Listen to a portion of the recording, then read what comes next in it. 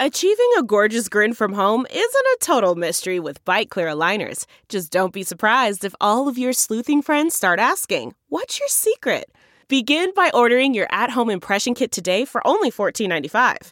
Bite Clear aligners are doctor-directed and delivered to your door.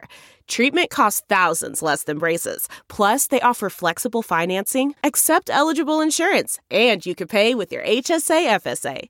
Get 80% off your impression kit when you use code WONDERY at Byte.com. That's BYTE.com. Start your confidence journey today with Byte. That's not just the sound of that first sip of Morning Joe. It's the sound of someone shopping for a car on Carvana from the comfort of home. That's a good blend. It's time to take it easy, like answering some easy questions to get pre-qualified for a car in minutes. Talk about starting the morning right. Just like customizing your terms so your car fits your budget. Visit Carvana.com or download the app to experience car shopping the way it should be. Convenient, comfortable. The following podcast is a Dear Media production. Hello, everybody. This is Helen Johannesson. I'm your host. This is Wine Face, a podcast that's breaking down the ins and outs of wine into digestible little segments so that it's not intimidating and feels approachable. I am the owner of a wine shop that is in Los Angeles. We have 2 locations. They're inside of a restaurant called John and Vinny's, all of which I own with my business partners, John Shook, Vinny DiTolo. Shout out, y'all. But this is Wine Face. It's the pod, man. And if you want to follow along, you can find me on Instagram at Helen's Wines. You want to get the 411, blow it up, go to my website, helenswines.com. Today, we've done like a baby dive into this topic, but Thanksgiving is right around the corner, and instead of doing a vague, like, these are my top wines for Thanksgiving, which I probably will do, and you can see it on Instagram, I'm going to talk about my favorite Thanksgiving wine, my favorite area where I always serve these wines for Thanksgiving because they're bomb.com. We're talking about Beaujolais. And what is Beaujolais known for? My BFF grape, Gamay. If you know me, you know I love Gamay. Fact. Gamay to me is such a perfect red wine. It goes with food. It's enjoyable alone. It's so, so amazing. And you know, the story, the history, her story, I'm just kidding. The history of Gamay and me, or myself and Gamay, me, myself, and I and Gamay. The history of myself and this grape is I used to think it was all only about Beaujolais Nouveau. And I think a lot of people have that misconception. They think it's just Beaujolais Nouveau this, Beaujolais Nouveau that. I mean, when I was coming up in the wine ranks 10 years ago, there were a few dope Beaujolais on my map, but all I thought was like, the only things I'd see is like Georges de Boeuf, Beaujolais Nouveau. Now, let's just start with what Beaujolais Nouveau is, because it's actually not the historic wine of Beaujolais. It was something that came to be in like the 1950s. And honestly, like anything that most people know, it's all marketing dollars behind it. Heavy amounts of marketing over 30 years. That's why everybody knows Beaujolais Nouveau. And when I first started talking about Beaujolais in the restaurants or serving a Beaujolais, the reaction from a lot of people was like, I really don't like that stuff. But they were talking about Beaujolais Nouveau. Now, it's all about the third Thursday in November in France is signified to celebrate the harvest. It's also the first day that it's legal to sell current vintage, like current, that harvested Gamay. Beaujolais Nouveau is a quick fermentation. It has no aging. So literally they've picked the grapes in like September or early October. They've done a fermentation and they have barely let the wine settle or age.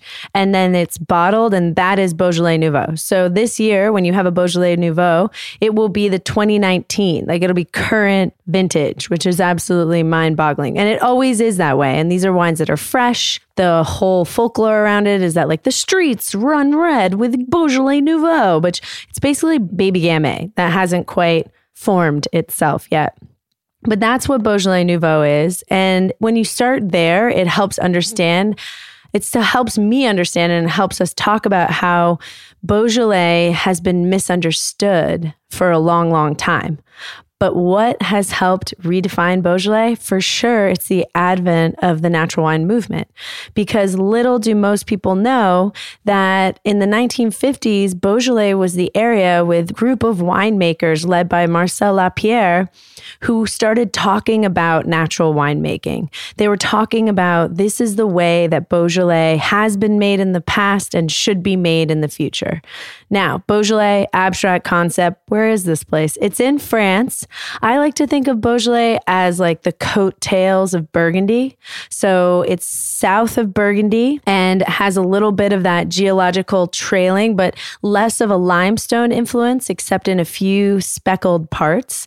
And it kind of moves, it's about 7 to 9 miles long. It kind of moves north to south in a shape that's similar to the shape of the state of California, but nowhere near as big, but sort of like that rectangular-ish chunk sort of migrating south. Now, the special thing about Beaujolais that most people don't understand, and that's why we're breaking down Turkey Day Beaujolais 411 for you, is it's all about the top part of Beaujolais. There's a big chunk, like more than half of Beaujolais at the bottom is dominated by Beaujolais AOC. It's more of a village level Beaujolais. It's a vast area. So you'll see a lot of like more thin, less special, less interesting Gamays produced there. A lot of the Beaujolais Nouveau comes from there, but then also just some like AOC Beaujolais village, right? Like village level. What I'm talking about are the 10 cru Beaujolais. So within the overall area of Beaujolais, there's 10 special little zones, aka little towns, that are clustered more towards the top, and they're all clumped together. And those are referred to by the AOC and by wine professionals as the cru Beaujolais. And when I tell people to drink Gamay from Beaujolais, I'm always like, gotta get one of the 10 crus, stick with a cru. And how you identify those is how so many wines from France are identified. It's by the village is what's written on the label. So it's not gonna say Gamay, it's most likely gonna say the name of one of the 10 cru villages, one of the 10 areas. And those villages are, from north to south, Julianas, Saint-Amour, Chenat, Moulin-Avant, Fleury, Cherub, Morgon, Ragny, Beaujolais, and Bruy, or Côte de Bruy, because it's kind of two areas. Technology is crazy. I mean, I think it literally makes so many aspects of life way easier, which is why you got to know about this new company called, well, I don't know if they're new, but it's new to me. It's called Zola, and it's a wedding company that literally does it all. 1 million couples have used Zola. That's how legit it is. And it seems like it's the easiest way to plan your wedding and register. So you start with the free wedding website. It's super easy. You can customize it. You can choose from a bunch of different designs they have. You can add photos about you and your partner, accommodations info, recommendations for out-of-towners, all the things that you don't really want to answer, but your website can answer. It's so convenient. You add your registry to the wedding website, get the info, and people can buy gifts all in the same exact place. It's pretty awesome. And speaking of the wedding registry, they just lay it out beautifully. It's the only place, as I said before, that you can register for honeymoon funds and gift cards along with physical gifts. It's like a one-stop shop. There's so many designs, styles, colors, themes. The prices are amazing. You can build a whole entire suite around your wedding, from save the dates, invites. They literally do it all. You also get free envelopes, free guest addressing, and free online RSVP. I mean, you can order a free sample pack today. Pretty amazing. Zola for the win if you are tying the knot. So for this special experience, build your free website on Zola and get $50 towards your registry. That is an offer to you, wine face people. So build your free wedding website on Zola and get $50 towards your registry. Go to www.zola.com/wineface and get started today. That is www.zola.com/wineface and get started today. I know if I was getting married, I'd use Zola for real. Keep it all organized in one place. Now back to our show. Hey, this is Alexis Haynes. Join me every Monday for a new episode of my podcast, Recovering from Reality. Whether you're on the road to recovery, seeking self-care techniques for surviving the capitalist machine, or just need a moment to remember that you're not alone in your loneliness, I'm here to deliver intimate conversations and expert insights to empower you on the road towards authentic wellness. So, are you ready to recover from reality? So those are the 10 Cru Beaujolais. Now, some of them are more famous than others. They are ranging in size, like Morgon is huge and Chenin is really small. But they all, what's so fascinating about why these different areas were carved up is because they all express the same exact grape, Gamay, in different ways, which is absolutely mind-boggling. So let's take a step back. What WTF is Gamay? So Gamay, as a grape varietal, has been mentioned since the 1500s as a grape. It was widely popular because it's really easy to grow higher yields of it. Unlike Pinot Noir, which is a little more finicky, people love Gamay. So much so that there were some people throughout time who've been like, you may not grow Gamay at all, and we outlaw it. It is not worthy of our wine. But now Gamay is back in its cozy little place. It's related to a grape called Valdegui. Valdegui is also known as Napa Gamay, but Gamay is thought to be an early ripening clone of Pinot Noir. So people also love Gamay because you can pick it 2 weeks prior to Pinot Noir. So similar, when people ask me for Pinot Noir and they don't have a big budget per bottle, a lot of times I ask them if they've had Gamay and if they'd be interested in trying it because it's a little bit more approachable price point sometimes. And they're both thin-skinned grapes producing light, more cherry-driven wines that are pretty fresh and very pleasing. The other unique factor about Beaujolais is that they really set the stage for a winemaking technique called carbonic maceration. Now, carbonic maceration was made really famous by Beaujolais, but it's basically whole grape fermentation in a carbon dioxide rich environment. Now, what exactly does that mean? It means that instead of picking the Gamay grapes and pressing them immediately and allowing that juice in the skins to ferment, it takes all the Gamay grapes, it keeps them whole, puts them into a vat or a big container, and they seal it, and it allows for the weight of the grapes to press themselves all within a CO2-rich environment. So the process of fermentation starts while the berry is whole. And the result of that is buoyant, more juicy, more vibrant, kind of light, fresh, tonic, delicious red wine.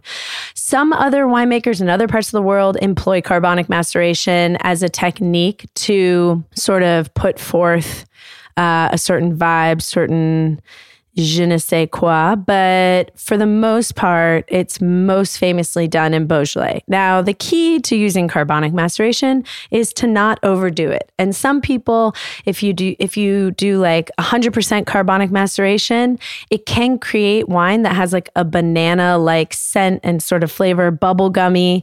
It's taken it too far. My favorite Beaujolais are when there's an employment of 50% carbonic maceration. And now there are also some producers in Beaujolais who are old school and they do not employ any carbonic maceration. They are making wine from Gamay, but in more of a Burgundian style. And those wines taste very different. They're less fruit driven. They're more minerally. They're delicious. Jean-Paul Brun is probably the best example that comes to mind. Very classic, very lean, but pretty expressions. So what's crazy about Beaujolais is that each area, each of these 10 Cru Beaujolais are so distinctly defined by what type of soil the vines are planted in. So let's just break down each one just to give you an idea. I mean, the overwhelming composition of the soil in Beaujolais is, for the most part, granite is a common denominator. And there's also a good amount of volcanic influence because there used to be activity in this area. Let's start with the most volcanic, explosive of them all. There's Bruy, which was formerly a volcano. It's like a now defunct volcano. Has very steeply sloping hills. It causes for a lot of issues with planting, some erosion, but it's full of this blue volcanic diorite-rich like soil and stones. They're literally blue, and it has a lot of schist and granite mixed in with it. I love wines from Bruy. Some of them can pack more of like a violet, darker fruit punch, but like not fruit punch, but a fruit punch. They're really, really beautiful. Next up, Fleury, which is really well known for the pink granite that's all up in this zone. And it makes the most beautiful, feminine, airy wines. I love Fleury. It's one of my favorite. Saint-Amour is an area you won't see that often. It's high up in altitude, so the wines are often a lighter expression of Gamay. And clay and loam soils are majority of what you find. And there's a lot of schist and granite as well. Again, granite, common denominator. Then there's Chenas, which has lots of dark and dense forests dominating the area. So it's a pretty exclusive zone because you can't there's no vines all over the place. There's a small production in one area, one side of Chenas. And it has coarse and sandy soils of mostly granite. And the Gamay grapes that grow there just absolutely love it. They're in seventh heaven. Then we have Julianas, which is a ranging terroir that can be different from one spot to the next, depending on the direction that the vineyards face. But there's every soil type, from granite to alluvial deposits to sand. Julianas personally is one of my favorite areas, but you don't see a lot of it as well, like Saint-Amour. It's kind of uncommon, but when you have the wines, they are just this like captured beauty in a bottle. It's really, really romantic. Probably the most well-known area is a place called Morgon, and it's fairly large, and it's really, really well-known. It's probably the biggest cru Beaujolais. It's really well-known for one area called the Hill of the Côte de Pie. And the Côte de Pie is most famous. It's got a beautiful south-facing slope, and you'll see it called out on the label. Like if Jean Foyard, he's a winemaker who has like some of the best vineyards on the middle of the Côte de Pie hill, and he'll label his wine Morgon, and underneath he'll write Côte de Pie just to highlight this special area within it.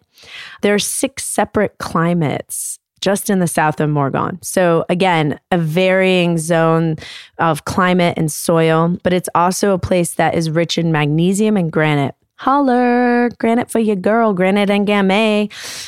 Moulin-à-Vent is the last area I'll talk about. The other 2 are not as commonly seen in the United States, but so I feel like focusing on these 1, 2, 3, 8 or 7 are really important. But it's mostly pink granite.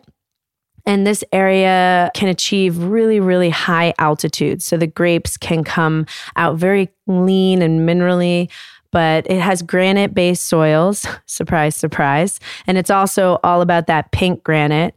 So it's pretty much amazing. And this area actually dates back to like the 1500s. So it was one of the first areas where, and even before that, Romans planted vines in Moulin-à-Vent. So kind of the history of Beaujolais really begins in Moulin-à-Vent.